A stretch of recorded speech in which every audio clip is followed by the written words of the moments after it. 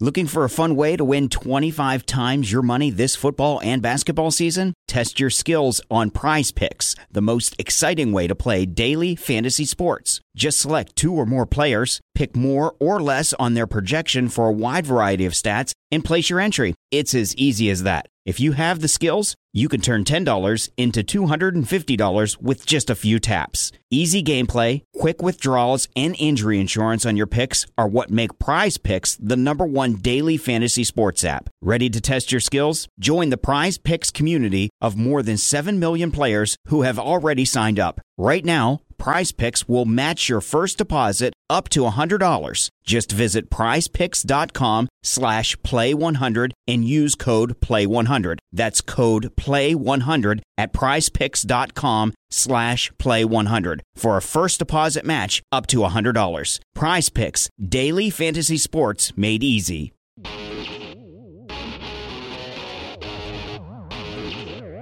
It is SNY.TV's The Juice on the Cuse podcast, covering Syracuse basketball, lacrosse, and football. Today on the Juice on the Cuse podcast on SNY.TV, we'll be talking about a big start for the lacrosse team and huge news from the basketball program. I'm Wes Cheng, and I'll be joined later by Brad Bierman, and our guest today is Syracuse lacrosse goalie Bobby Wardwell. Bobby, thanks so much for coming on the program today. Thank you. Bobby, I want to get you started on this one. You know, the last time Syracuse and Duke faced each other in the regular season, you guys lost 21-7, and on Sunday, you won 19-7. It must feel good getting some payback against those guys. Yeah, Duke is a great program, and they're a very good lacrosse team, and to come out in the Dome and, play them like we did, I thought we did a terrific job, and just a great feeling to get that win on Sunday. Now, for you, it's been a great season for you. You know, I don't think anyone's going to debate that. You have a 7.23 goals against average this year. You know, last year you were over 10. What's been the biggest difference for you in last season to this season? I think that our defense has really come together, and we're really playing a unit right now. You know, the short stick D-middies are doing a great job. Tom Graham and Mike Messina, Joe Gillis, and then our long poles, Pete McCartney and Scott Furman are doing an awesome job up top, and I think our close guys are also doing an awesome job. I think that's a big difference from last year. Just the number of shots that I'm seeing is decreased. And I think part of that has to do with, the offense getting more possession time as a result of Ben Williams. Do you think that's kind of contributed to your success as well? Yeah, definitely. And, when Ben's winning so many faceoffs on defense, we can relax a little bit and know that, we're not going to be the only way that the team's going to be able to get a possession. We don't have it in our heads that we absolutely need to make a stop every time. We would like to, but we can play a little bit more loose with a little more confidence, I think, knowing that Ben's going to be able to win so many faceoffs. Last year you were in a timeshare role, and this year you're in the full-time starter role. I know you've been asked this question a lot of the adjustment, but what's that been like to go from playing a half to now being in the whole game and not really needing to worry about when you're coming in or out? It's kind of nice. I didn't mind it at all last year, playing just a half, and it was a little bit of adjustment this year. You're playing double what you usually do for every game.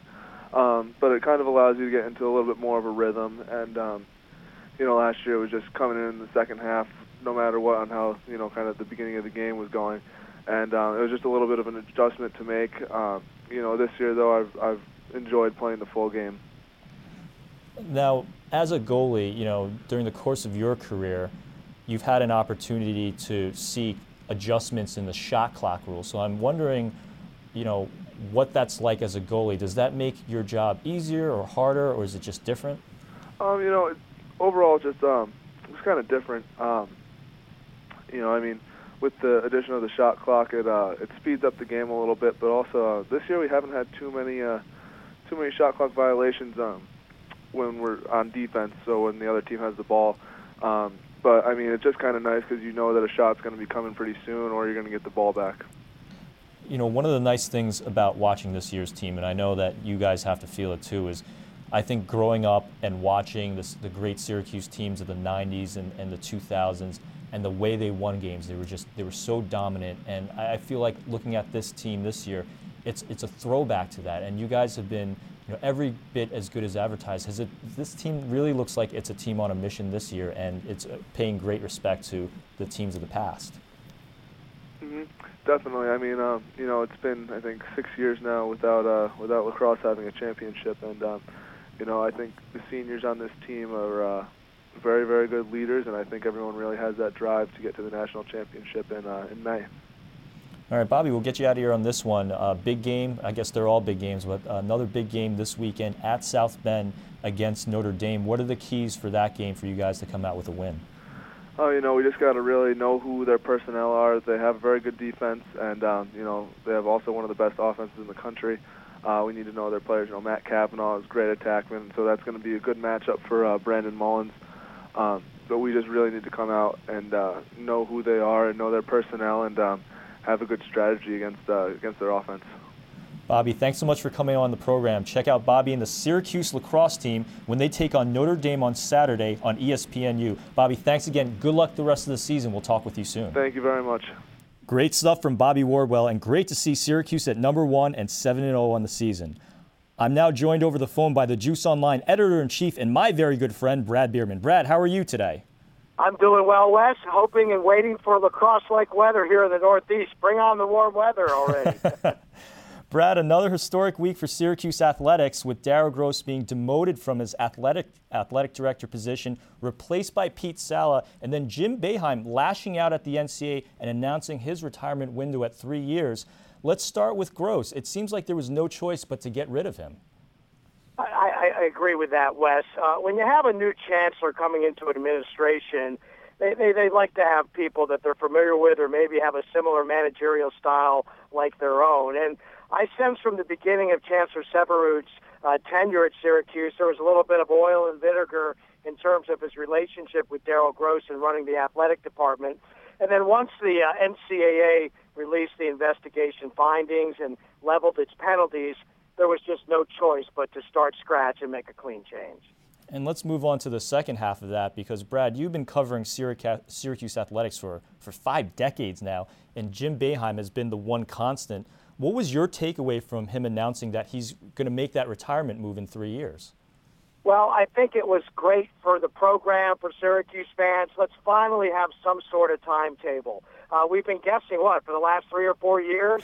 People were saying he would leave after the 2013 Final Four. People never really thought if he'd make it to the ACC. So it's relief. You want to have the timetable in line. You want to be able to tell the recruits what's going on and have a clear conscience about that time schedule. So I think it's just a positive that we at least have something to work off, a time frame, so we can know what the future of the Syracuse basketball program is going to look like from a coaching standpoint and what the recruiting is going to be like for the people that they're going after in the classes down the road. Do you see a scenario where he doesn't make it to 3 years, or do you see an alternative scenario where he stays beyond the 3 years, or do you really think he's going to stick to that timeline, knowing him I'm going to say right now, it'll probably be a future Orange Watch story on the Juice Online website, is that September of 2016, I think you're going to see an announcement after the Olympic Games in 16, similar to what Dean Smith did when he left North Carolina. So everything is set with a small time frame before the next season gets underway, so the university would have no choice to place Mike Hopkins in that job. That's just a gut feeling. I just sensed it from the press conference in which he originally announced his intention to stay 3 years. And that's been the key word, Wes, in all of this, intent. So whenever you hear that's the intention of somebody, it leaves a really wide opening to change those plans.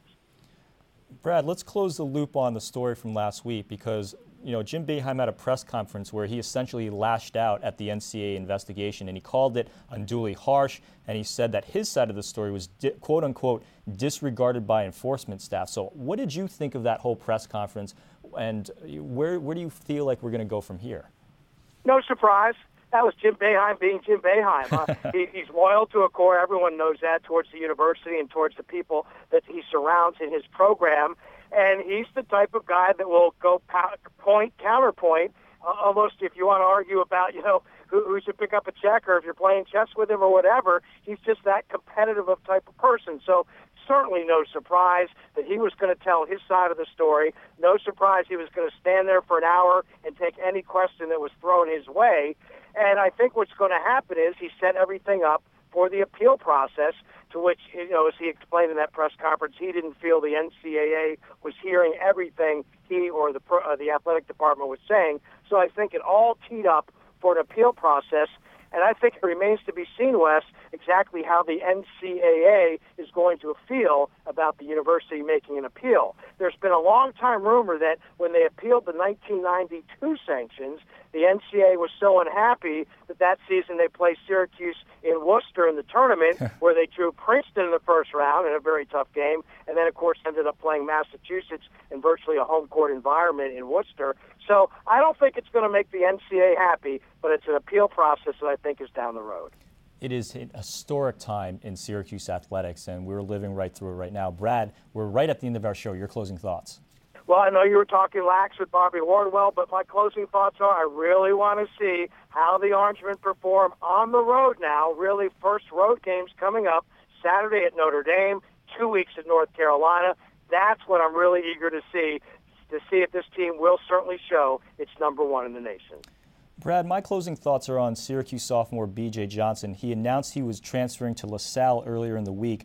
Johnson averaged just 4.1 points and 3.1 rebounds in 25 games, but I think I speak for all of Orange Nation when I wish him the best of luck. I hope he's successful at that program. Great kid from Philly. I agree with you as well, Wes. That's it for us. For Brad Bierman, this is Wes Cheng reminding you that if I believed in fairy tales, I would have never dropped out of kindergarten. You've been listening to the Juice on the Cuse podcast on SNY.TV, and we'll see you next time. This has been the Juice on the Cuse podcast, part of the SNY.TV podcast network.